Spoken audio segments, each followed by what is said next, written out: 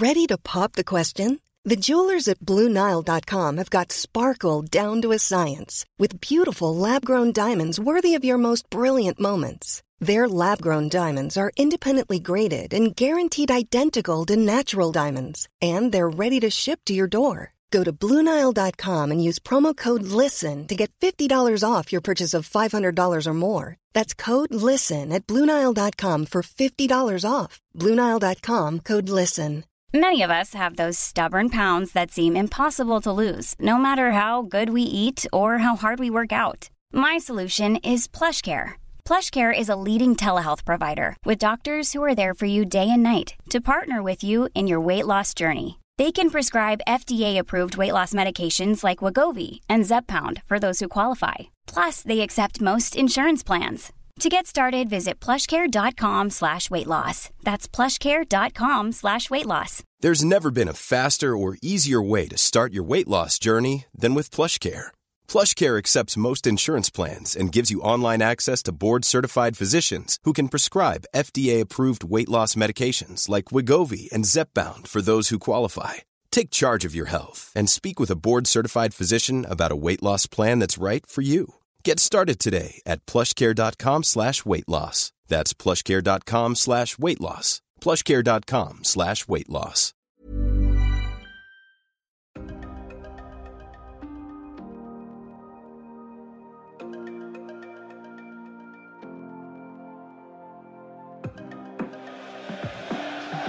This is the Toffee Web Podcast.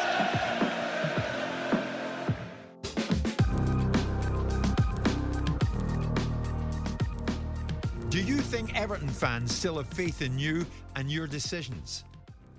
Well, I hope so. I put my money where my mouth is, and, that is most that an owner can do. And I've done that. And some of the decision we've taken is together with the fans, right? All the managers who've been left been driven by the fans, not by me initially. And I think you've got to stay with the manager. Do you still have faith in your board? Many Everton fans have been asking for you to dismiss them, to sack them. Look, I think they've been there for a long time.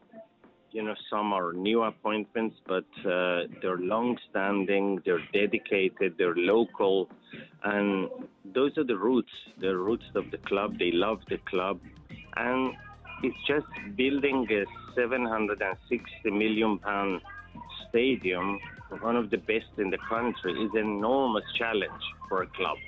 So I think they need to acknowledge that they're going through a transformation, and they are working extremely hard. But you can't just take rash decisions. We have two big games, Saturday and on the 21st. That's the only focus.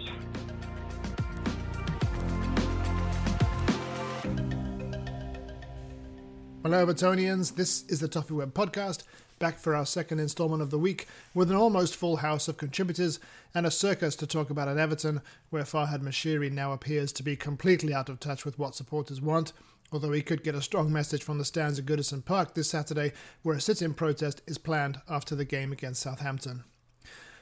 Adam, Elle, Paul and myself will get into the owner's letter to the fans forum, his utterly misguided call with Jim White and the visit of Saints in a bit, but earlier today Paul and I spoke with Zach Threlfall of the NSNOW campaign to get his thoughts on Mashiri, the board and what the campaign's aims are. We're delighted to be joined by Zach Threlfall from NSNOW, the group formerly known as the 27 campaign, and who I'm sure most Blues, and particularly Toffee Web readers and listeners, know about already. We cross-post Paul the Esque's blogs, articles to the site, because Toffee Web has and always will be focused not only on the club's history, but also its governance and performance at a business level, even during times when some fans feel it's irrelevant. And Paul has been a leading critic of the way the club is currently being run and an agitator for change. But we were keen to get Zach on to the podcast because he provides a fresh face to the movement, apart from the Esque, who of course has his own podcast and has been featured on a number of other pods recently. So Zach, thanks very much for coming on. And first off, Everton aside, how are you? Yeah, thanks for having me. All good. It's been an interesting week really since since you released the letter, and I don't feel like much of my life has been Everton aside, which is it would be lovely to say it was nice, but it's been a bit of a slog of a week. But we're here, we're going, we're cracking on. Yeah, absolutely. Well, for those who don't know what the campaign is, or for those who want to hear it straight from one of the horse's mouths, so to speak, Zach, tell us what NSNOW is, how it started, and what its principal aims are. Yeah, so NSNOW is, as you mentioned, it was formerly the 27 campaign, which obviously got a lot of attention last year for things they were doing and trying to bring about a better winning Everton, basically. We decided recently, just before Christmas, to do a sort of rebrand, mainly because obviously we've been the 27 years campaign, and obviously now we're out of the FA Cup, it would be 28 years, and you just couldn't, it was going to be hard to just carry that on and change it every year. It'd be a bit of a nightmare. So we decided to come up with a fresher name, and it literally came about by looking at what, like you're saying, when you're asking what do we want, it's what we feel every Everton fan should or does want, which is the best Everton that we can possibly have. I want to see Everton, and I'm not saying next year, but I want to see Everton challenging for titles. And we've all got mates who will be Liverpool fans, and you see them going on Champions League final nights and challenging at the top of the table, and it's, you want a bit of that, and that's what NSNOW was brought out of, which was NSNO and now, and we want literally what is on the crest. It's on the crest of the club that nothing but the best is good enough, yet we don't act in that way whatsoever, ever. There's very few occasions where you can say that was absolutely the best that this club could have done, especially over the last, probably 10 years, 20 years, however long you want to go back. I'm 29 on Saturday, and I can't really remember any of these good times that Mr. Ken Wright likes to say that we've had. They've always been marred by something. It's, we have a good season. I've said on another pod, we have a good, we started really well under Ancelotti. We're top of the table, and Spirit of the Blues is number one in the charts and all this sort of stuff, and we finished 10th. Or we have a great season under Martinez, and we have no money to spend. All we can do is bring in the loan players on permanent transfers, and the next season we just couldn't build on it. There's always something that it just, as much as there might be fleeting moments of happiness with Everton, it always comes crashing back down. And what we're pushing for is to change the culture. I think is the big one, is to change that culture of we don't want to just settle for good times anymore. We want the best times. We want to be lay a foundation and have a pathway towards those high heights again that we've been there before. People will forget, not Evertonians, but people outside of the club will forget that we're nine-time league champions. Like, we're not just some yo-yo club that goes up and down the leagues every year. We were top of this game for different periods in our history, and we want to get there again. Yeah, Falstone FC. I guess your 29th birthday will be a memorable one, hopefully for the right reasons on the pitch. And I'm hoping so. Yeah, but be memorable off the pitch, obviously, with the process. Funny to say about the 27 years campaigns. I guess it would have applied its own pressure of it on its own if it just kept on going 28 years, 29 years. But you're right, and that obviously wasn't probably a sustainable message, and hopefully it wouldn't have gone on for how long would that? How many years that would end up being before finally it's finally fixed? And yeah, you mentioned like Carlo Ancelotti. I remember that strikes me as one of the failures of that time. Was that like were we second on Boxing Day, and if they just invested in it, spent a little bit of money on a player or two there, probably would have almost certainly, I think, been in Europe, maybe Champions League, and it's failures like that, I presume, I think that you're talking about. We're not just talking about an isolated incident, it's ongoing instances where they make the wrong decisions is probably, I think, what so many of us are sort of frustrated about, and that's probably what this all stems down to coming into Saturday. Speaking of frustrations, were you as frustrated as us all hearing from Jim White or Farhad Mashiri today? I think it's nearly a year to the day, someone said, since he went on with Jim White. It could have been a bit longer, actually, I can't remember. And said, Jim, I will not be coming back on here because I'm going to make sure that we do this the right way and I go through the channels and all this sort of stuff. And I think we had 2 open letters and then the one yesterday. And that's it. There's been if he wanted to talk, as far as I don't know if you've seen the tweet from Alan Myers saying that he didn't even tell the club he was doing it. I trust Alan's sources on that because he's not normally someone to just tweet with no backup to it. It blows my mind. He could have easily sat down from wherever he was. Like we're doing right now, we can sit and talk from wherever we are in the world and put it out on Everton Fan TV or Everton TV, or he could have spoke to anyone, but he just reverts back to old habits, goes back to the Jim White, the classic thing that he's done before, and it blows my mind because it's not like it's ever gone well for him. There's not been a single time he's spoken to Jim and we've all gone, do you know what, I'm so glad he did that. That was brilliant. It's always been bad, so I don't understand why he always reverts back to it. You even go back to when he said, was it McCarthy that we kept on the last day of the transfer window, and he said we didn't want to sell him because he was part of the family, but we'd been actively trying to. It was clearly obvious we were trying to buy Sissoko and he just had the phone put down on him or whatever. And he just brought out all this guff. And that was probably the start of where all of this, that was like a warning sign. And Jim and Farhad's relationship since then has been nothing but a stain really on his time at Everton. Yeah. So specifically what he said in the letter back to the fans forum, and then he obviously doubled down on it with Jim White. I mean, what did you make of his specific claims about, the makeup of the board, the quality of the board, the work that's being done at Everton? I mean, clearly the fans have a very different opinion to what Farhad has. Yeah, I think it's interesting because you look at it 2 ways. He's either not. I'm pretty sure a lot of people will probably side on this. He's probably not written the letter and it's been written for him and he signed off on it. And, that's the feeling within the club is what's been written in there that, we're wonderful and there's nothing wrong. And maybe he believes it and maybe he doesn't, and maybe he just doesn't care anymore.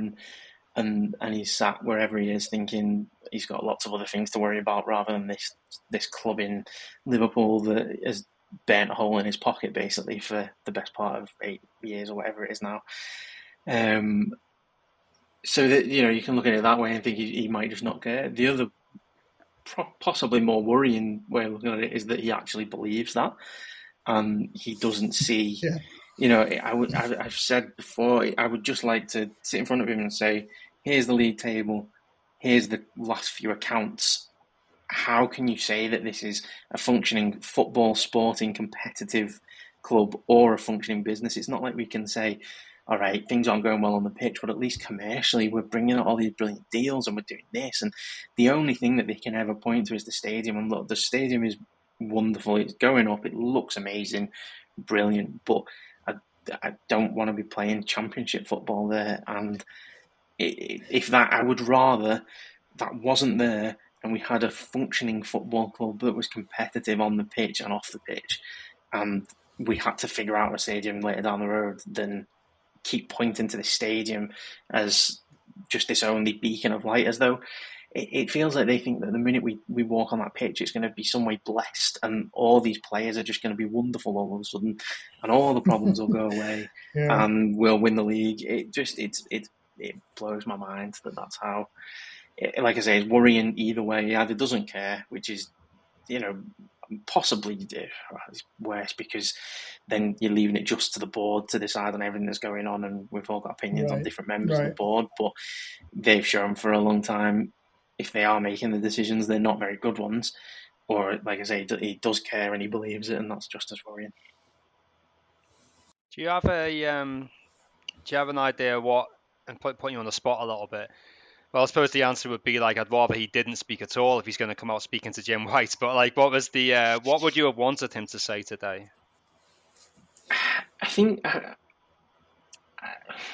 it's a tough one because I think I spoke when I was on Toffee TV the other week about accountability and the fact that it doesn't feel like the board or the owner ever take criticism or anything very well. We've heard Alan Stubbs, who's obviously backed the campaign today, speaking out against the board and being as petty as having his tickets taken away. Like, it's as though that's actually going to affect him. He can just buy a ticket, but it's the principle of it. It's just bizarre. He's a former captain of the club. To me, any player, captain, even if Royston Drenthe wants to come back, he can come back and go to the game. He wore that shirt at some point for us, and I think if he'd come out today, taken some accountability, and said, "Look, we understand. Not like I said in the summer, none of us want to be in this position again. Unfortunately, we are." If he maybe gave some explanations as to what, why does he feel like we're in this position? Is it? I know he does back the manager a little bit in this, which I find baffling, because I feel like I think we all feel like he might only be one or two bad results away from not being in that job anymore. So if he's publicly backed him now, although in a short, very small snippet, and then sacks him in 2 weeks, he again just looks, it doesn't look great on him. But if he'd come out and said, this is why we think we're in this position, and this is, I'm not asking for details of what everyone's going to do minute by minute, but if he came out and said, this is our plan, this is how we think we're going to get out of this, we're going to sign this player, not player, but we're going to sign this position, we know we need this is how we're going to play, we're looking to play this way, this year we're just going to take points where we can get them as fast as we can, we're going to be dogged and horrible to play against, and then next year, we're in the summer, we're going to do this, and if there was some formulation of a plan of action that you could get behind and say, I mean, it wouldn't turn everyone and people would still pick holes in it and all that sort of stuff, but I think a lot of people, it would actually have calmed them down and gone, all right, this guy, it looks like he knows what he's doing, or someone, whoever rates it, looks like they know what they're doing. Great, let's try and get behind the lads now, and let's push on and carry on the rest of the season. But to me, the letter and the subsequent interview with Jim White is just, it's so disrespectful to every fan, and it shows the disdain that they have for the fans, that it feels like it's just a lot of corporate speak to not really say anything, to then you can hear them just saying, oh, just tell them it's all fine. And this isn't just an Everton problem either. I've said this before. I think this is a Premier League and even football-wide problem, where the powers that be of football and things treat fans as though we'll just be there and it doesn't matter. So you just say what you want to them and they'll come anyway, and it doesn't matter whatsoever. You can say what you want and they'll be happy. A couple of wins, but you can hear them say, Farhad, 6 points, 12 points, whatever, they'll be fine. They'll all shut up and they'll carry on. And I think we were guilty of it, maybe as a campaign and as a fan base as a whole, at the end of last season, to not push for more answers and change at that time, because I think we were all, I said before that I think if that Crystal Palace game at the end of last year was a basic 1-0 win for Everton, I don't think you get the same outpouring of emotion as the fact we were 2-0 down and won 3-2 and all the wonderful scenes and all that sort of stuff. And it felt like that ended and all of us just went, oh, thank goodness, let's not do that again. I'm going to enjoy my summer and not think about Everton for a little bit. And then you get to the new season and you obviously don't want to be negative from the off. You want to back the team, you want to get behind the new season. Everything's fresh again. Everyone's on 0 points. Let's go for it. But it's just old habits coming straight back in, and nothing changes. Like we say, with him going straight back to Jim White, the club, the board, everything just falls back, and it feels like we're just in this terminal decline now that has been coming for, you can go back as far as you like, probably since Moyes left. Maybe he seemed to have some semblance of stability under him, but since that point, it's just felt like every season, although we might have the odd up, it's always gradually just come down and down and down. And now we're at the point where we're fighting relegation, and not just one season, it's coming to the second season, and we're in January. And the scary thing is, if it wasn't for the 6-week break, we might have been doing bus welcomes to try and G the team up in the end of November, December. The season doesn't finish till May. We didn't need to do any of this last season until near the end, and all of a sudden, I think everyone is worried, and we feel like, as Evertonians always will, we'll get behind the team. We always try and support them, always try and get them over the line. It's hard when they're 4-0 down against Brighton, but we will carry on and try. And it's worrying that it's January. We're not even. We won this. Southampton's halfway through the season, isn't it? I think this is the last game, and then we're halfway through, and we're already 19 feeling like we games, need to do bus welcomes. Yeah, and we already feel like we need to do bus welcomes to try and fight for 3 points that are so valuable to us at this point in the season. It's sad. That's what it mainly is. It's sad. So the Esk was on TalkSport himself this morning. Got a fair amount of pushback from Simon Jordan and Jim White on the question of the makeup of the board specifically. I mean, what do you make of the notion that fans, and this is kind of just alluding to what you just said, really, what would you make of the notion that fans shouldn't protest at games or even protest at all because it causes instability at a really fragile period for the club? I understand it, and I've said on Twitter a few times that obviously we arranged this sit-in protest at the weekend, and we've tried to explain the reasons why we feel it's necessary. We think that fans deserve to have a voice, and we originally planned this to be for the Arsenal games because that's televised, and with the Brighton result, people wanted to express their frustrations a little bit earlier than that, so we've obviously pulled it forward to Southampton. And I think we tried to make sure that we understand as much as anyone how much we need 3 points. I will take them from anywhere we can get them. If Nias wants to score one off his backside again in the bottom corner, I will happily take him back on a free transfer and get him in. Because we need goals and we need points from anywhere we can get them right now. So we understand the need for that, and we wanted to make sure that any protest, or as I know Paul has alluded to, the Esk has alluded to, and as he's called it, an act of support, because this is just us, throwing our passion out for the club. We're not doing it because we specifically want this person. It's not like a political thing where we want this person, stripped of power and all this sort of stuff. We just want that board as a whole to perform in a much stronger way, and the only way we see that to happen is to have fresh faces in there that can do that. But I go back to what I was saying is, I've said on Twitter as much as I can that everyone is different, and everyone will feel Everton differently, and everyone will want to react differently to how we are at the minute.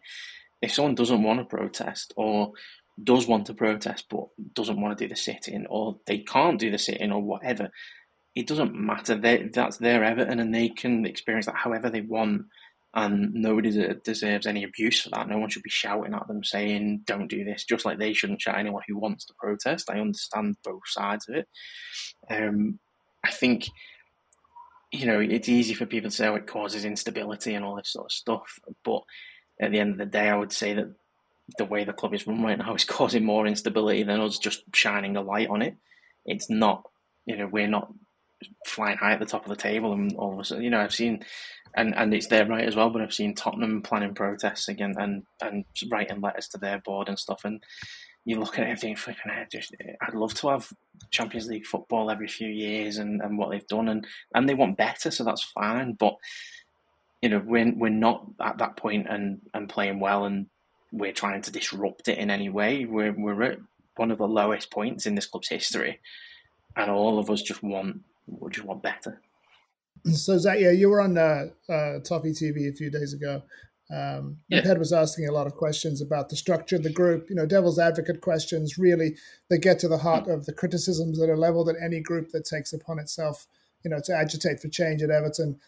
People bristle at any group of fans that appear to be speaking or acting on behalf of the fans, even if it's not really your intent. Keogh and the Blue Union had it back in the day, and it was no different when the original 27 campaign tried to initiate that walkout against Arsenal. When Benitez was still in charge, there's always going to be, I think, an element of the fan base, although I think it's a diminishing one now, particularly after today, who reflexively come to the defense of the club. And obviously there are still some personalities who were involved back in those previous campaigns involved in this one. So how do you assure fans about the makeup of your campaign in particular, and sort of get past some of these fractious debates that were happening on Twitter Spaces a few months back, and how are you sort of trying to sort of keep things harmonious, I suppose, within the fan base while you protest?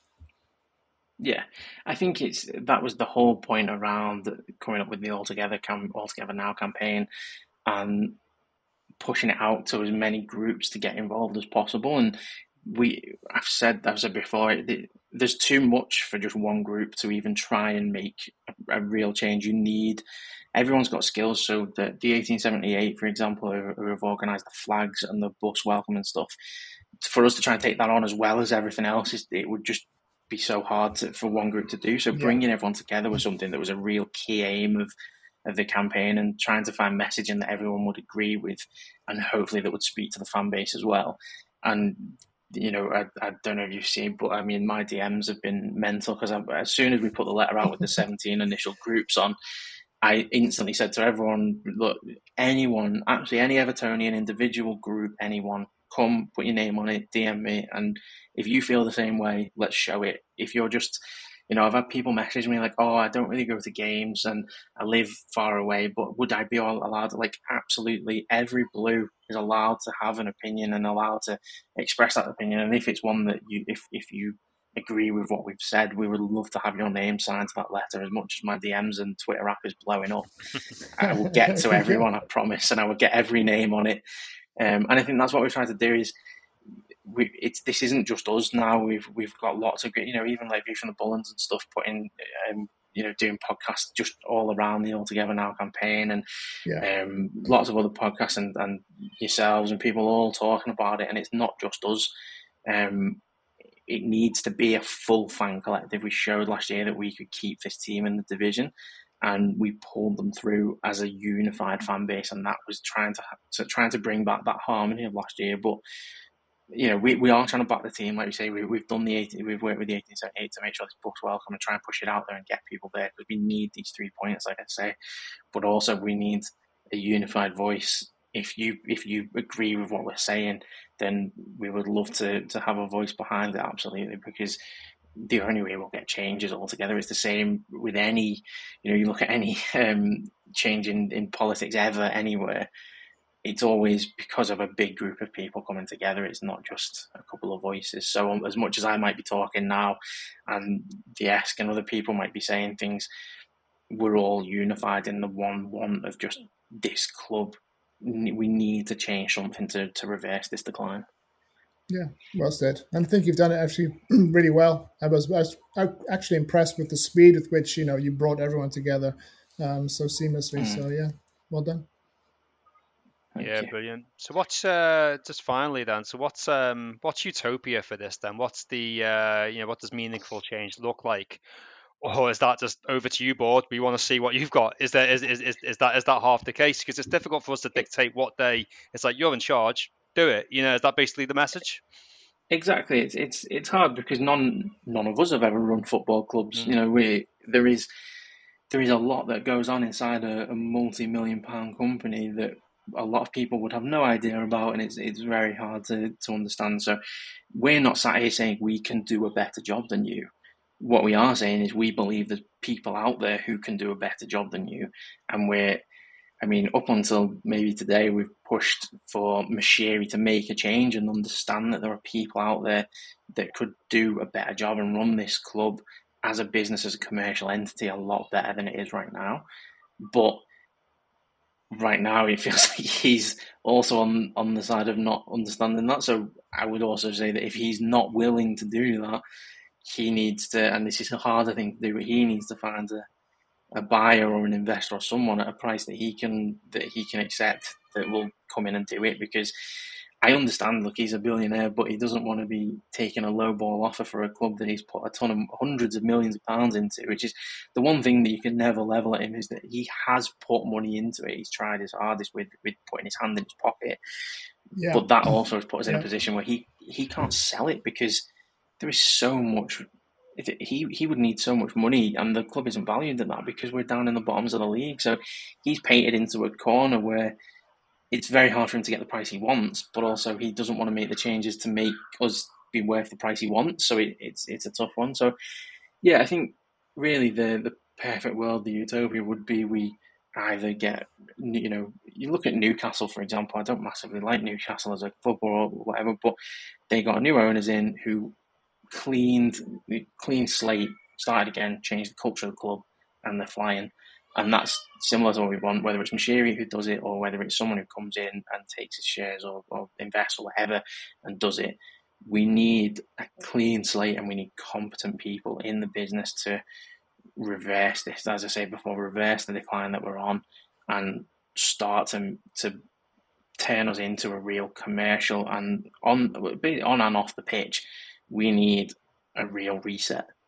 And that would be utopia, really, is just the start of that. If we could just see the start of that, I'm not saying that things would just instantly be better, but if we can see the start of it, there's never going to be, we're never going to stop holding people to account, because it's the club that we love. We do it with players on the pitch, we do it with managers, and sadly it's got to the point where they've all failed for so long that now we're looking at the people above them, because how can they all be wrong all of the time? It can't always just be the players and manager. As much as the board aren't kicking the ball, they set the tone for the whole company, and that's what needs to change. Well answered. Thanks so much. Well, best of luck with the campaign, of course. Happy birthday for Saturday, and to echo Lyndon's words, really impressed with the speed of which it's all gathered pace, and how you brought so many supporters and fan groups together on this. So keep up the great work, and well done. Perfect. Thank you very much. Thanks for coming on. Cheers. Thanks again to Zach for coming on and giving us the viewpoint of the NSNOW campaign. I alluded to the grief that past critics of the board have had for putting their head above the parapet, so fair play to Zach for being able to be a visible face to the movement, not named Paul the Esk. Paul Trail, first off, what did you think of what Zach had to say, and where's your head at after the last 48 hours of Moshiri's Everton? Oh, great. Where's my head at? I don't know where to start with that, but I'll leave that one. No, he spoke very well, Zach, didn't he? And it was really nice to get a bit of a kind of inside scoop, I suppose, on the goings on. Obviously, we've seen a lot about the All Together Now campaign, and we touched on it on the interview there. It's great. I was going to say it's amazing, and it is amazing, but amazing comes in line with a little bit of surprising, and it's not surprising how Evertonians have sort of come together on this, because you saw how Evertonians come together last season, and it's that we do that when it's important, and that it's important this early in the season is sad, really, isn't it? As Zach pointed out, but how quickly it's gathered pace, and how well they've done to get aligned with so many people and to put pressure on the board. And it's happening, isn't it? It's we're not getting we don't want Jim Farhad speaking to Jim White, really, and giving us his sound bites from there, and however misguided they are, but it's making them react. It's making them come out with statements. It's making them talk, and we'll probably have a little bit more word somewhere tomorrow, I imagine. It doesn't look like there's going to be a signing to announce between now and then. And I don't know, they can only show so much new stadium footage. So I think, probably hear a little bit more, and we'll see what reaction it gets. And I think in terms of when we had that with Moshiri's comments, well, it's probably the same with everyone else's. I think hearing them speak again to Jim White, it's just another why. I mean, there's so many different ways you can communicate with Evertonians than that, and it's never been a popular way. Does he seem misguided? Yes. There was a few little things that probably sort of I could see what he was saying. I think what he was getting at when he was saying, we've the managerial sackings, etc., appointments has been led by the fans a little bit.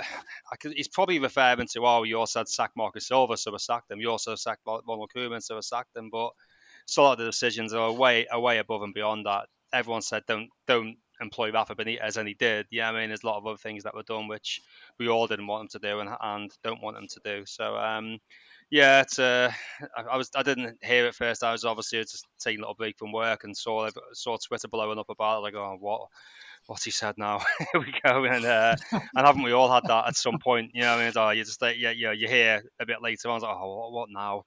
It just feels like it's always the way with Everton and the board, and totally in line with people's frustrations and desire for change, and very interesting to see how it all goes on Saturday.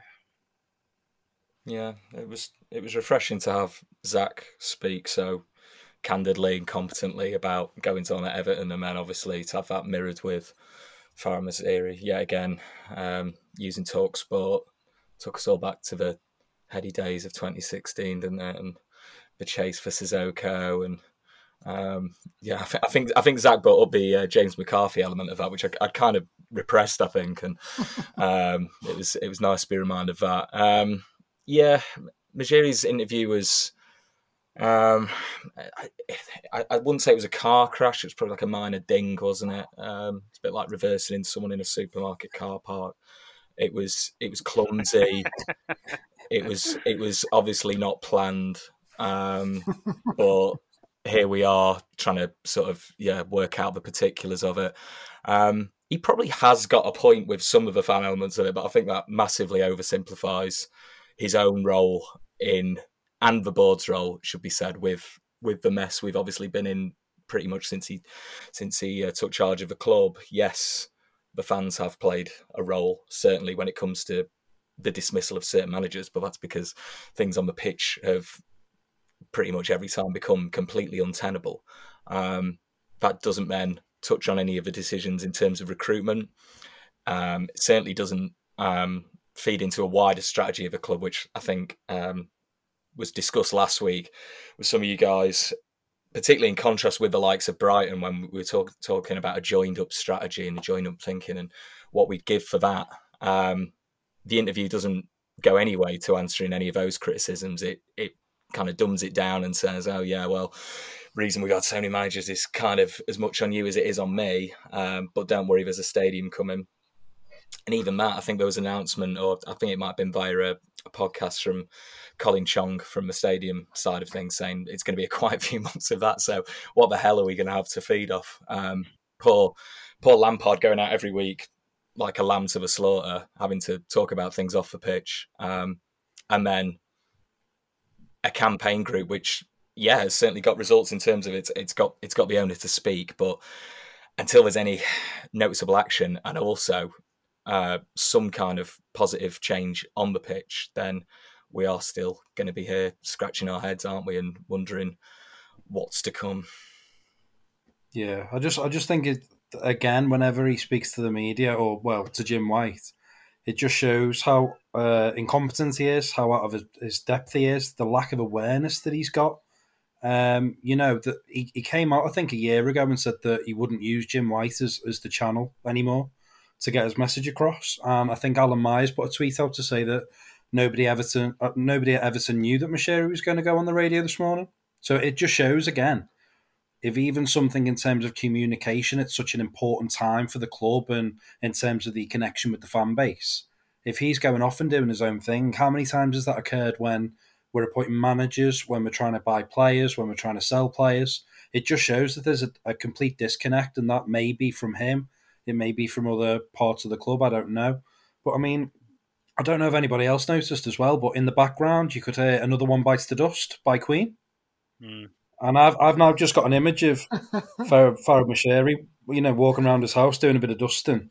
And he's got sort of Frank Lampard's face on a dartboard. And it's like, just all these images of the past managers. It is like parody. It's like somebody's, made a mock comedy about a football club. Like it's getting more and more baffling. And the scary thing is that call with Jim White today is far more alarming than any of the Everton performances I've seen over the 6 years, because it's just showing that we're all aware that we're only going in one direction, and the one man who's got the power to change it and alter it and either sell up or put the right people in charge or improve the team or all these different things, he's basically got the football club in his hands and he can do what he likes with it. And it is. I think some people have compared it to the Titanic, as though the iceberg's there and we're all shouting in his ear, it's coming up, and he's just not seeing it. And that's the really scary and sad thing for me, is that this is also needless. If Everton had a relegation fight years gone by when they were, struggling to get the funds for Brian McBride, you could understand it. But for the whole gallows humour of Everton, it's the fact we've spent so much money we finally found an owner who we thought was like the lottery ticket, to unlock all our dreams, and it's just been a complete nightmare. And it's just really saddening, but really startling as well that the fans are really trying to make the club aware, and even though there's going to be protests, you can tell that everybody wants to back the club. We want to see them doing the right thing, and that's where it's a shame that they've got that support there, but they're just not alert to it, and it's just really frightening. It's really, really frightening at this stage. So I can't get the image out of my head of Farhad Moshiri prancing around his house listening to Queen, dusting away now. That's all I'm going to be thinking about for the rest of this pod. Wasn't Eye of the Tiger on there as well? Didn't I see a tweet about that? Yeah. Oh, jeez. Now I can imagine dancing to that now. Lyndon, say something, anything. Your evening is complete. Yeah, it's. I think what you just said, El, there about the fact that there's this yearning within the fan base to back the club, a successful club, and it will all. Once if these pieces ever get put in the right place, and we start moving forward, there's going to be a hell of a push of support behind this club. If we're rallying to this degree when times are bad, then just imagine what it's going to be like when times are good. Regarding both the letter to the fans forum and his call to Jim White, I'd like to say I'm surprised by either one, but I'm not, unfortunately, because he has previous, and I think that it was the case of all of his previous calls to Jim White were off his own back, without the knowledge of the communications department. I mean, the communications department must just be tearing their hair out, but I think it speaks to this kind of unilateral decision-making process that kind of permeates the club under Moshiri and has done ever since he came here. To take his points from his letter, which frankly didn't say much more than his two previous open letters to supporters because they didn't address what the fans have been specifically demanding. He's right about two things. He has put money where his mouth is and put an enormous amount of cash into the club. The problem is he's spent it incredibly badly. And the club have undertaken, that oft-trumpeted strategic review and implemented some of the recommended changes on the football side. But the problem that he has is that those changes are going to take a long time to bear fruit. All of Everton's current problems are the result of years of profligacy in the transfer market, overpaying for players, paying them far too much to play for the club. And those problems all occurred under the current structure. So regardless of who's responsible for what, the buck stops with those in charge. And it's perfectly natural now for some supporters to focus their frustration and criticism at those who run the club. Now, those who are already at the top, they may be the best that can be acquired. I doubt it. But the only new board members who've come onto the board in recent years are people who were already at the club in some capacity, or family members of Alisha Usmanov. So that's not going out to find the best in the industry. And while Simon Jordan was right to say on TalkSport this morning that a lot of Premier League boards are or have been basket cases, that doesn't mean that Everton shouldn't try to be different. To follow at least in the model of Manchester City, who have a very professionally run outfit that's not necessarily down to the fact that they have all this money. And Newcastle seems to be going the same way. So, again, on Moshiri's points, number one, direct communication. I think the club can be commended for establishing these different interfaces with the fans in the form of the fans forum and the fan advisory board. The latter, of course, was a reaction to the failed European Super League. And this notion that supporters should have a greater say in the running of their football clubs. But for a lot of fans, particularly ones who feel powerless to stop the slide of their club into the championship, they feel like more of an abstraction layer because they, and particularly fans who are the most vocal, the most critical, are skeptical of A, how these parties are chosen, and B, how much power they actually have in what is, again, a very monolithic, unilateral structure to the club. So personally, I think they have about as much power and influence as the board and the owner will allow them to have, which when it comes to actual decision-making on major issues isn't very much, which again, I suppose is understandable really, but at least, you hope that they're communicating the fans' grievances and making recommendations that, that in that sense they would have some kind of influence over the figures who run the club. But, if that were the case, Mashiri wouldn't be on TalkSport, undermining both the club's communications department and his own contention that, in his words, the club operates a well-structured and ongoing dialogue with the fans. So when it comes to direct communication, an open letter from Mashiri with the same old platitudes just isn't going to cut it. And I think that's why, his latest missive has been received with such disdain. They've got to face up to it more. Yeah, he's got to be there on Saturday. He's got to realise people. When was he there? It was the Watford game. He got 5-2. Probably would have been enough to scare me off, I suppose. But it's just if your owner's invisible, then it's hard to sort of have trust, I suppose. And that's what it feels like it comes down to me is just a lack of trust in their ability to do the job and to communicate. I think it's a complex situation at Everton in terms of the ownership and fairness with Usmanov. I'm speculating a little bit, but I think there's so much Usmanov money tied into Bashiri's money is the way I see it, and with Usmanov being able to contribute there anymore, and with the sanctions, I don't know how much of Bashiri's money. I don't think that's really essentially his money involved. I think he's in this sort of strange situation of he can't really do a lot. He can't, it's tough for him to sort of make any real moves there, I think, and until he can find somebody to buy it at the price that he wants. I think it's the way I kind of see it. Again, I'm speculating a bit there, so it's pretty complex, but the bottom line is they need to come and get some players in at the moment. I think if you look about the here and now, what can they do to save Everton right now and to help the team and to give the fans someone to get excited about and to help Frank Lampard and to help us stay in the division, because cost of getting relegated is a lot more than 20 million quid on a player. Then they've got to find a way to do that for sure. And seeing Leeds spend about 30-40 million quid today or about to sign off. Wolves have spent a lot of money. Teams around us are spending. Southampton have signed a couple of players. Teams around us are spending and spending their way out of there. It's like everybody else, and this is where it's all come from. It's left me really, really worried about Everton, more so than I was, I think, at any point really last season, So it's it's challenging times, and they've got to rise up to it. And I think I saw you tweeted earlier, Al, that they haven't signed a player this week or so far in this window.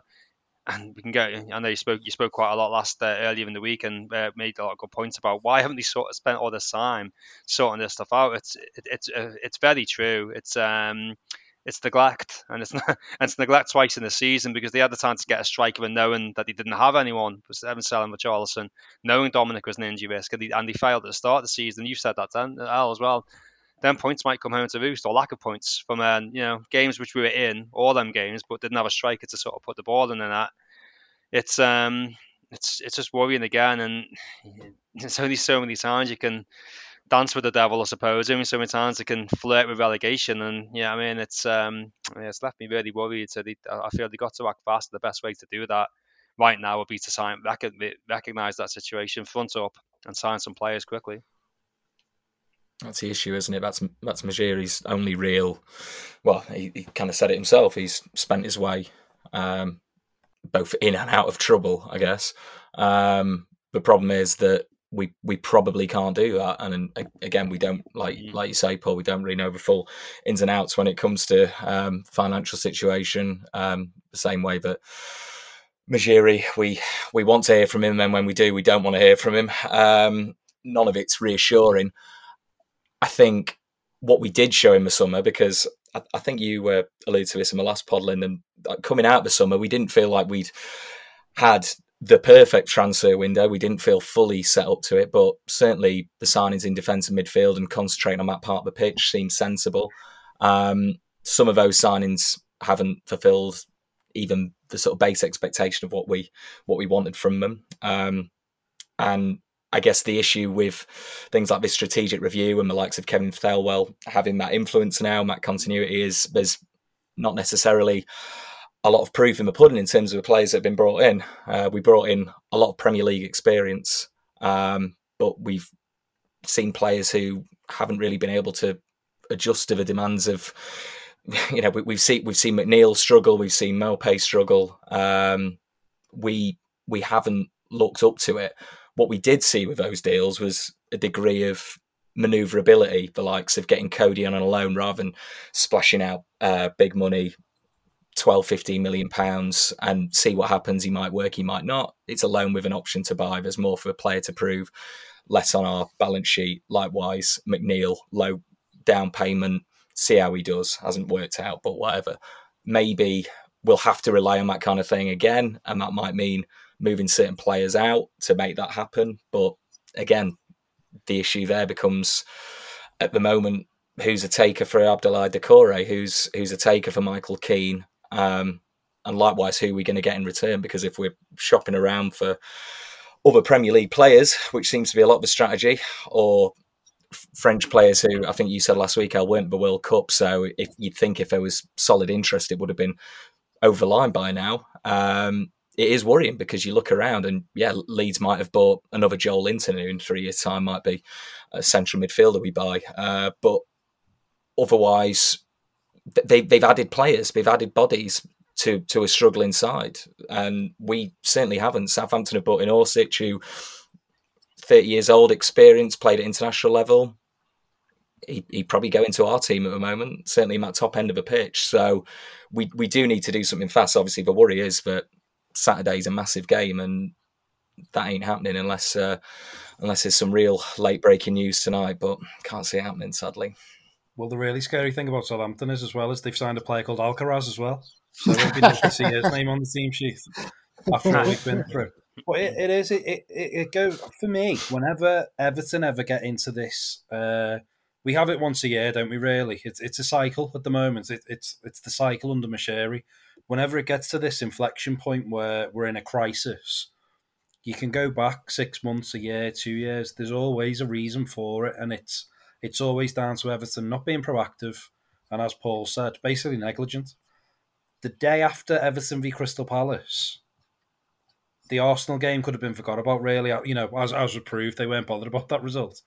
They should have had a list. They should have all the names when those players could come in. And the thing that baffles me is we went 5 games with no striker. We were playing wingers as a false 9. That's 15 points. Now, in those games, we were solid. We had chances. We didn't have a striker to finish them off. And now we're in the relegation zone. If we've got that man to put the ball in the net, that could be different. Neil Maupay, 15 million. I'm not seeing where Brighton would have been desperate to keep him at the start of the window with that fee, or maybe a little more. So again, it comes down to sort of the panic buy or the late mover or having our hands tied because of the previous decision making. You look at Neil Maupay, you look at his career. He's never been a lone striker. He's not the tallest player. We've been booting balls up to him. If Calvert-Lewin's injured for the majority of the previous season, we were linked with Ludovic Ajorc, who's a target man in France. Again, French football isn't anywhere near the Premier League in terms of the money. Now, the money that we've spent on other players, I'm convinced that we could have done a deal before the start of the season. Again, I'm not in the negotiation room. I don't know what is holding Everton back, but I just know that 6 years ago, we had a billionaire owner come to us with a blank checkbook, and we've been hamstrung ever since. So it always goes back. And another thing for me, which is a shame about Moshiri and being the owner of Everton, is he was asked today about whether he, with the process and stuff, and he said that's their right. Everybody, it's a democratic thing, that's their right. And it seems that he is a genuinely decent guy. We haven't had this pantomime villain who's wanted to come in, sell Goodison Park off, and then go into the sunset with all our money. It seems like he did come in, and that's where he's massively let himself down. He's just been fooled. He's come in with the right intentions. Could have been the guy that, made all our dreams come true. And he's just been so foolish with it. And again, it's coming in and seeing the board and saying, oh, well, they're local and they're long-standing. Farhad, that's the reason you needed to hit the reset button, because no other club in the world operates like that anymore. This isn't 1983, it's 2023. That you needed to have that refresh, and that's not, even if Everton did a lot of good things at the time, we were a club operating with no money. All of a sudden, we have the ability to spend 500 million. That meant the football club had to fundamentally change from top to bottom. It had to be a professional outfit for the Premier League in 2016, and he didn't do it. And all he did was join the old regime. And that's why we haven't had success. It's no surprise when you look at it that we fell down the table and why Brighton will finish above us and why Brentford will finish above us. Because at the end of the day, we've been left behind the times because the owner, who had the one thing we were lacking, which was money, and could have changed it all, decided, no, I won't do that. Or as some people say, was it to do with how we bought the club? Did Kenwright have to stay on? I don't know, if that's true or if that's completely far-fetched. I don't know. But Moshiri had the power. He's the owner. He's got 94% of the club. What he says goes, as he's proved today. He's gone on the radio without telling anyone. He had the power to change it, and he kept it the same. And that's why Everton have stayed the same. That's why we get beat by Watford 5-2. That's why 20 years ago we got beat by Tranmere 3-0. That's why we don't go far in the cups. That's why we have these lulls where we don't achieve anything. Because the club needed to be fixed and it wasn't. Naivety. It's not an asset stripping billionaire who came in to just try and make a quick buck. It's someone who, like you say, is invested and has put his wallet, put his money where his mouth is. But it's just sheer naivety, and then having too much trust in, like you say. But the local and long-standing comment was, that was probably one of the more baffling parts of what he said. It's not a great line of defence. No, it was damning. Completely. And the lack of progress says it all. I think he came in thinking that you could just throw enough money at it and it would work. That was certainly the approach in the beginning, and it was the approach even as recently as under Allardyce throwing 20 odd million at Cenk Tosun and Theo Walcott when the other clubs were not. No one was bidding to sign those players at those prices, and the same went for David Klaassen for 20 odd million. It was just or Alex Iwobi at 35 million.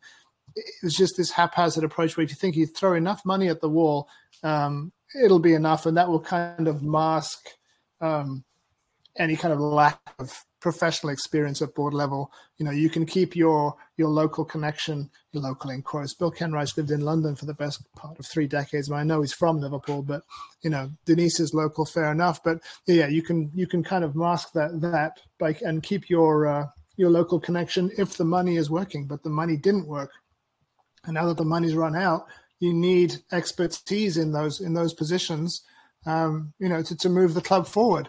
If the sum total of Denise's remit is purely on the operations side, then fine. Operation of the club seems to be running fairly well right now. We haven't had any major ticketing debacles in recent times. Operation Goodison seems to be going off smoothly every week. I'm being flippant, but in all seriousness, she represents the club well and seems to be highly regarded in the football world.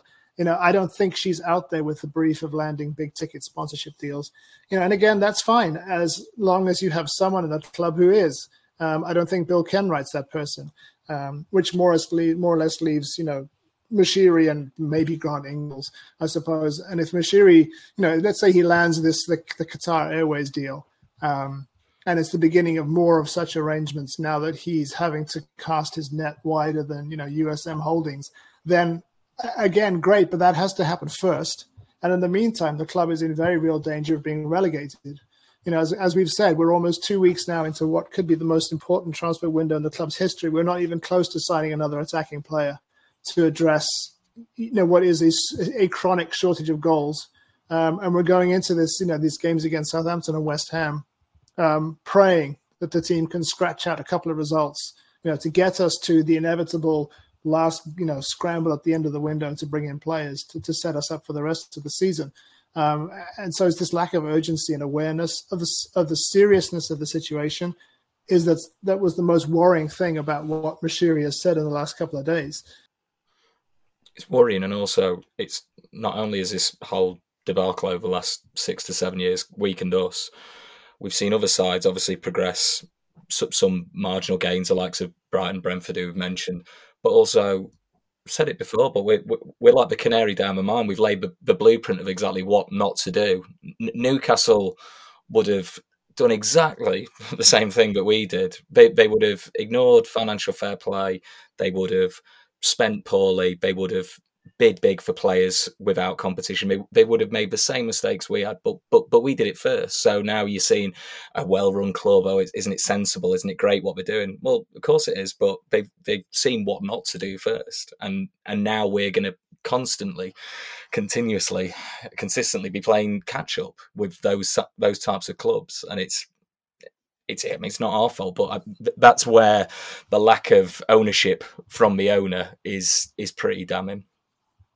Big problem, I think, though, is if like say, and we could only speculate on a number of different things that could potentially happen, but if Moshiri was to sell the club, we're still in the same financial position, presumably, in terms of FFP, and that we can't really do affect an awful lot.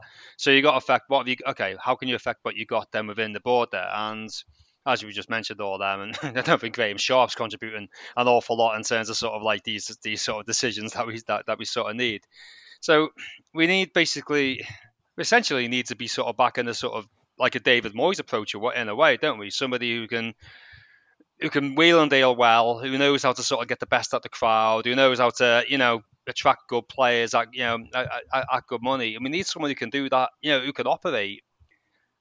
And I'm talking more hierarchical, and I'm talking of David Moyes as a sort of director of football, or someone like that, who knows how to do all this, who knows how to get these. I don't know if Kevin Thelwell does. And we need to somehow find better people on there. Like what Brighton have, I guess. That's always the model you go out to, because they don't spend a lot of money for what they do. You know what I mean? So we need to somehow find a way to get them people in there. How would you get them people to go there? Well, one, they've got to try and identify these people, which you don't have seemingly the capability of doing. But then how do you attract them to Everton? The mess we're in at the moment. How can you attract that? I mean, other than say, oh, look, we've got a new shiny stadium in 18 months or so. How else can you? It's a tough sell, right? I imagine right now. So ask them for change, and this is their own hole that they've dug. But they're asking for change, ask them to do something. How can they do it? I mean, and that's where they've just got to be smart, and they got to find a way. It's not impossible. Other clubs do it. Have found ways to do this, but they got to find a way. And I just don't know. I'm not so sure they got the nous to sort of find that person, or you know what I mean. So we're saying, oh, make change. Okay, what if they panic and make I don't know, right? Yeah, Graham, you're actually going to step down. You're going to start doing back to hospitality or whatever. And they get some random in, and that's just I mean. It's just I just don't have the faith in them getting it right. You know what I mean? So we're asking for change. It's important that we are. I worry about what the change would be as well. You know what I mean? So just it's a real mess whichever way you look. And the only thing we seem to be able to stop. You say this new stadium, when that comes around, it doesn't mean you're right. I think as Zach was saying earlier, it doesn't mean when you get to the new stadium, oh great, look, you're going to have loads of great new players. We're talking like from right now, we need to be in the league in about 5 years' time in that new stadium, and we're probably on that bumpy road. We really probably are, unless we get like a mad run and sort of like I don't know, getting in Europe and somehow sort of gather a bit of momentum from somewhere. We're probably talking about 5 years of sort of having to sort of like scrimp and save and find ways to do things better, and until the fruition comes from the new stadium, because that's going to take time for the starter to make money from that. Really, given what we paid to get it in the first place. So it's a long, long road, and they've got to arm themselves with the right people around them to do it. How they find them people is the problem. Yeah. Well, you look at Arsene Wenger, how he had to manage Arsenal when they moved to the Emirates.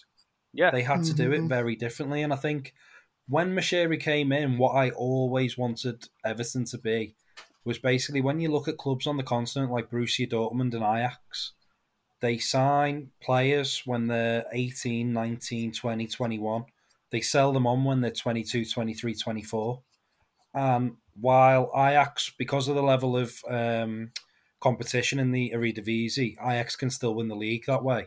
I appreciate that Everton wouldn't win the league doing that, but they would certainly maybe get 7th, because for every 19-year-old you sell when he's 22, you can then, with the money you've accumulated, buy a star player who's 27, 28.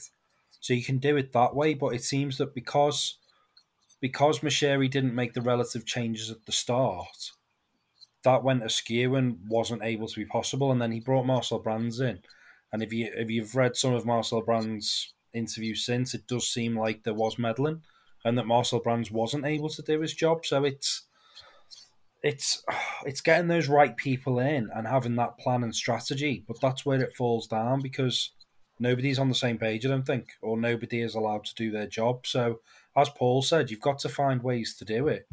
But it feels like Everton just make it impossible for themselves. They just shoot themselves in the foot. Every sort of strategy you've sort of seen them having, it's gone off in another direction. I think, Moise Kean was scoring goals for Juventus. He comes to Everton, and it just stops. He goes to PSG, and he's scoring goals again. And I know that may be down more to the player. Maybe he just wasn't comfortable on Merseyside, or he wasn't comfortable in the Everton team, or he wasn't getting given a go. But we've got to look at how we're bringing the players through as well in terms of how they're going into the team. Because, I feel like sometimes players aren't given a chance quick enough. Other times they're put into a situation where, it's all a bit too fast for them. I think Mikalenko and Patterson have been thrown at the deep end, but I think they've coped really well. I think there's a really good player in Onana, but we're paying Idrissa Gana Gueye massive wages to be in the first team every week. So while I don't think Onana's specifically a defensive midfielder, I feel like with Gueye in the team, he's a bit of a spare part. So it feels like a lot of the signings we've made have been hampered by other things going on within the team as well. And it just feels like we've never hit that magic formula, and the times that managers do hit the magic formula, something else has gone wrong. Like, for example, I think we were starting to get a really settled team under Marco Silva in his first season, and we had Kurt Zouma at centre-back, and then he went, and then that wasn't replenished. We had Lukaku in Koeman's first season, he left, it wasn't replenished. So it's almost like managers are coming in, they're sort of seeing, the shoots of what they're trying to do, and then Everton are having to cut it away and go, oh, well, we need to see the flowers, and we need to see it all nice, but we're having to cut all this away first. And then the managers are being judged, and we're saying, like, where's all the lovely colours of the flowers? And it's like, well, you've cut it all away for me. What? How can I make the club blossom when you're having to, like, deadhead all this other stuff that you've got going on? So, and it's just, and that's where I feel like Lampard does have his weaknesses, but you need to let him get to the end of what he needs to do. But again, the nature of football, where Everton are 18th in the table, can you do that? And it just feels like it's a never-ending cycle, and that Everton are on this vicious circle now, and it's going to be really hard to address it. I do like that analogy with the plants, but we're probably not even cutting away at them, are we? It's scorched earth. Exactly. We start something and then it just gets completely ripped up, and then you're looking around the garden going, "What the hell happened here? Why is Sam Allardyce here? What's going on?" A dog turned up and just pissed all over them. Yeah, exactly. Yeah, But I think it goes back to where we're at now. I think. Sorry, hang on. Sorry. Now I've got an issue, an image of Big Sam with his backside hanging out, pint of wine, doing some gardening now. He's got the pint of wine. Everton have done something. Everton have broken me. You can hear Queen in the background. But that's the thing. I think where we're all at with all of this process, whether it's the stadium, whether it's the team on the pitch, whether it's the boardroom strategy, all of this stuff. I think all we want at this moment in time, as you allude to, Paul, this change it's a long-term thing, but you want to see some green shoots, whether that's simple stuff on the pitch being done right, simple stuff like engagement with the fans that isn't on TalkSport, just really basic things, because we can dig away at all the mistakes in the transfer market until we're blue in the face. There's a lot of them, and we're still hamstrung by some of them today. I mean, we're playing Southampton at the weekend. Theo Walcott's back fit, so you know what's going to happen there. That's already written. There's probably other players in that Southampton side who will probably look at in 3 years and go, "Yeah, Kyle Walker-Peters, 40 million. We're the only ones in for him. Let's do it. Let's pull the trigger." We've seen it all before, sadly, but I think if we could just see some kind of tangible process rather than the one change that tends to be affected at this moment in time is change the manager. And even though, as you say, football does dictate that sometimes, results do matter. It's a dreadful run of form we've been on, so of course it starts to get spoken about. I would really like it if that wasn't where this ends up, because even if it gets us a short-term kind of push up the table, like you say, the cycle's going to repeat itself, because we'll bring someone new in, we'll buy their players, and then repeat to fade. We need something to shift during this window, during this next run of games, that can give us that momentum for the second half of the season. Because last season was a bit of a freak, wasn't it? And this season, I think it was spoken about last week. It feels like a kind of slow plod towards the inevitable, whereas last season was different. It kind of suddenly fell off a cliff after a strange appointment, and we knew there was always that ace in the hole of, but without Rafa, there might be something here. There's something, we just don't really know what that is at this moment in time. This is the Toffee Web Podcast. This weekend's game is going to have a significant impact on, obviously, the season and fans' view of Lampard. They're, of course, coming off the back of a win over Manchester City, which is great, and even more concerning that Nathan Jones was up to all hours studying Everton, the way that De Zerbi at Brighton had clearly prepared for their game. If I were Frank Lampard, I would bear that very much in mind and try and change his approach accordingly, because I think if we try and play the same way we did against Brighton, then I think it's probably going to go the same way, judging by what we saw with Southampton in the Cup. I think there were enough signs in that performance against Manchester United in the Cup that we can obviously cause Southampton problems. But if they try and dig in and defend, then I think we're going to struggle, particularly without our most creative player in Alex Iwobi. But I'm just kind of hanging hopes on the fact that we've got a coach welcome. We've got a sense of urgency around the club that I hope the players seize on. And we just they just go all out and put in one of those high octane performances like they did last season against Leeds, at times against Newcastle, and just scrap a result out. I don't, as you said earlier, Adam, I don't care how it happens. We just need to get 3 points. Yeah, that's what we're going to have to do. Scrap it. I think that's going to. It feels like the only way we can probably win at the moment is that sort of real, I don't know, just digging in and sort of, just fighting for everything with the home crowd. You might get a bit more out of them. We saw flashes against Manchester United, to be fair, not least with the goal, which is disallowed, of good play and, actually relatively intelligent use of the ball and bringing some of them elements in. You're right, if they sit back, then what do you do? But maybe it's a war of attrition. Maybe it's a bit of a patience game against Southampton. I hope so. I think if he, not I hope it's that sort of game, but I hope he doesn't get too impatient and just go, that's it, we've got to go hell for leather here, because we've seen what can happen twice at home already by almost trying too hard for the win almost. Yeah, I'm worried about this game. I don't know why. I just have a bad feeling about it, based on probably the last couple of games, I guess, home games anyway. I don't know. It just feels something so Everton about we're at home against the team who are bottom of the league, and we massively need a win, and we lose, and consequently to that, and then it's looking a little bit ahead to the forecast. It's a windy 40 mile an hour winds at the moment. Rain, horrible sort of day, moody crowd, and Southampton get a foothold in the game. Angry protest. That just feels like I don't know. It just doesn't seem like a pleasant day somehow to me. And I'm really hoping that every fiber of me hopes that I'm wrong. Consequently to that, I feel at some point sacking of Frank Lampard feels a little bit inevitable to me right now. And again, I hope that he'd really, back. I think the only way to sort of counter that would be literally back-to-back wins.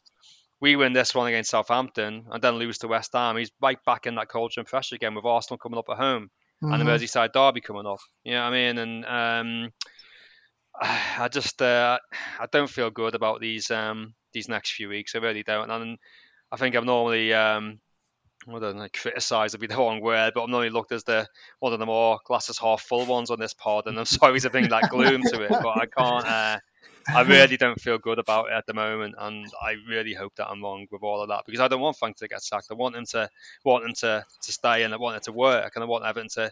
We've seen the damage it's done. Everton sacking manager after manager and going through manager all this years and spending all this money hasn't really. We need that stability.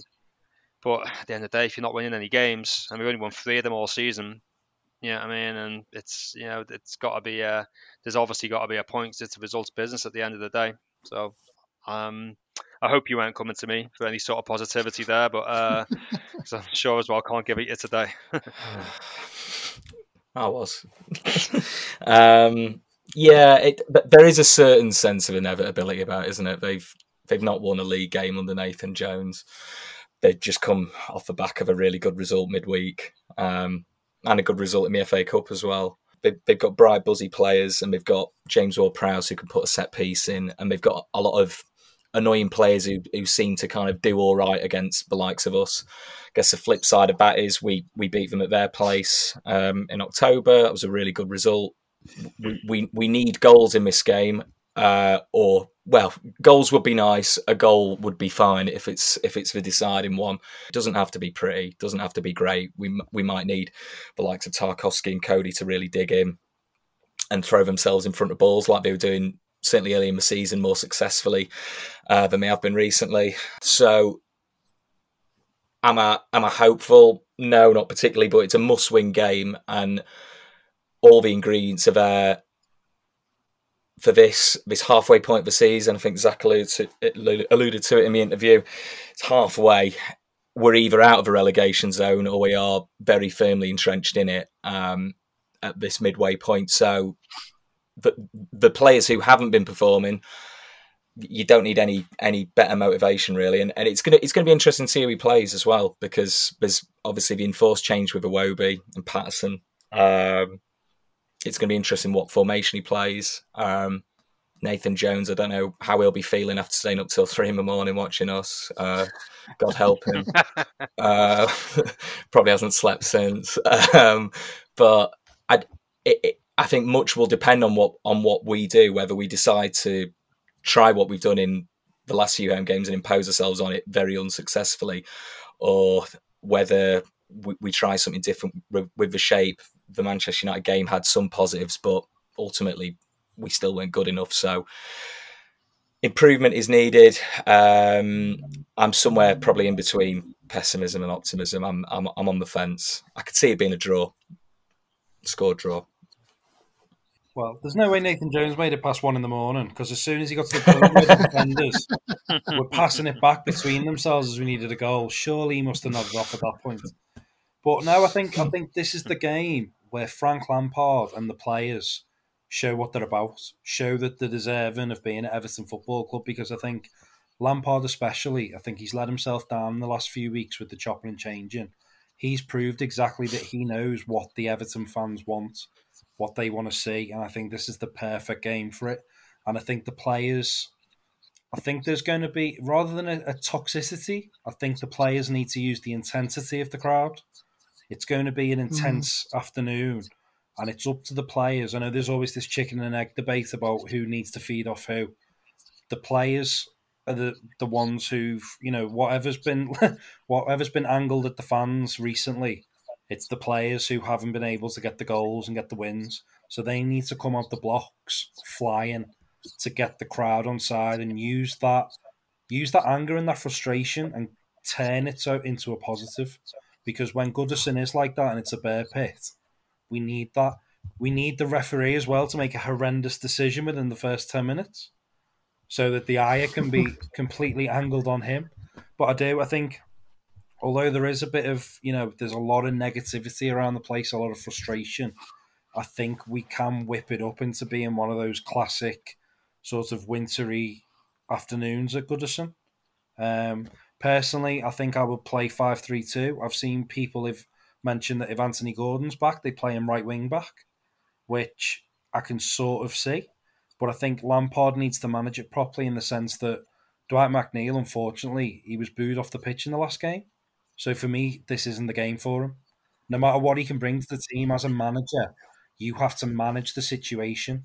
Now, some people will think that Evertonians have got a right to boo players. Some people will think it's completely detrimental to the cause. That's fine. But at the end of the day, if McNeil isn't on it, he will probably get booed again. Now, I don't agree with that, but that's where Lampard needs to look at the character of his players just as much as the tactics, I think, because I think this game is that big and there's so much narrative around it in terms of the board and the manager and the players and the results and the relegation zone and the whole future of, the whole existence of Everton Football Club.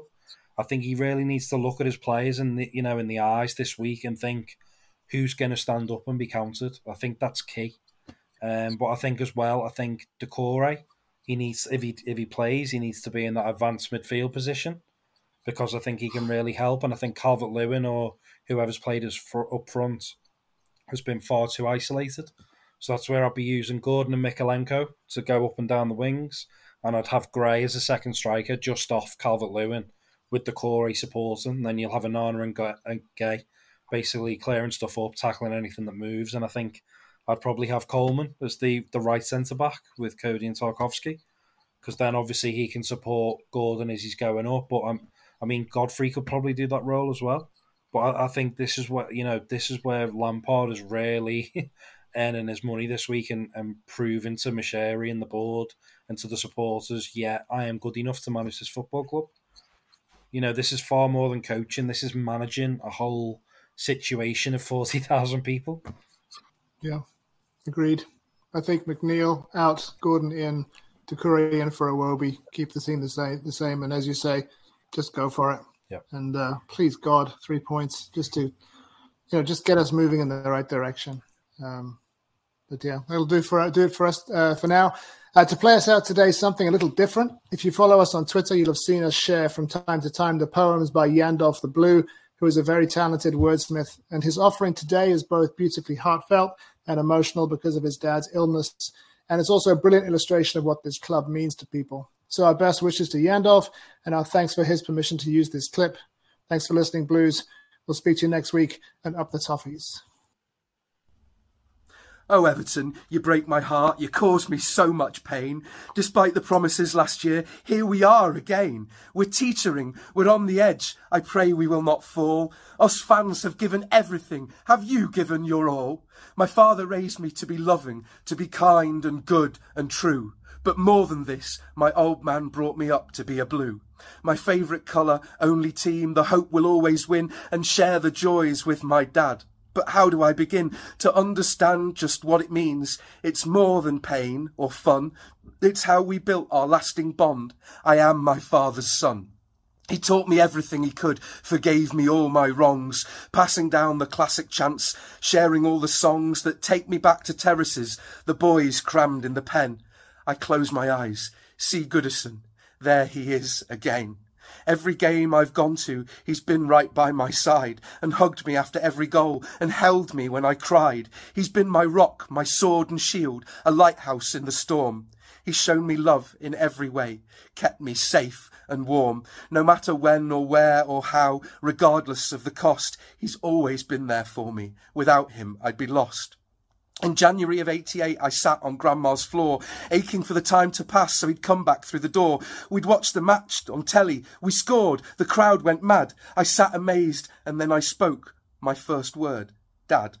So you see, you're more than life or death. You're etched into my soul because my dad remembers every game and lineup, every goal. He's got nearly every programme from the last 100 years to document our love affair, the hope, the hurt and tears. So dare to be like Daniel and you'll never stand alone, loving me his purpose and not afraid to make it known. My father is my hero. I'll shout it long and loud. I hope I am the kind of man who makes my father proud. I follow in his footsteps, both in life and to the game. Without him here beside me, nothing is the same. I need you now to give me strength as his begins to fade. Will you fight and make your fathers proud of how you've played? Will you give your everything like he gave his for me and deserve his lifetime love of Everton FC? Mom deserves the best, and there's no better place to shop for Mother's Day than Whole Foods Market. They're your destination for unbeatable savings, from premium gifts to show-stopping flowers and irresistible desserts. Start by saving 33% with Prime on all body care and candles. Then get a 15-stem bunch of tulips for just $9.99 each with Prime. Round out Mom's menu with festive rosé, irresistible berry chantilly cake, and more special treats. Come celebrate Mother's Day at Whole Foods Market.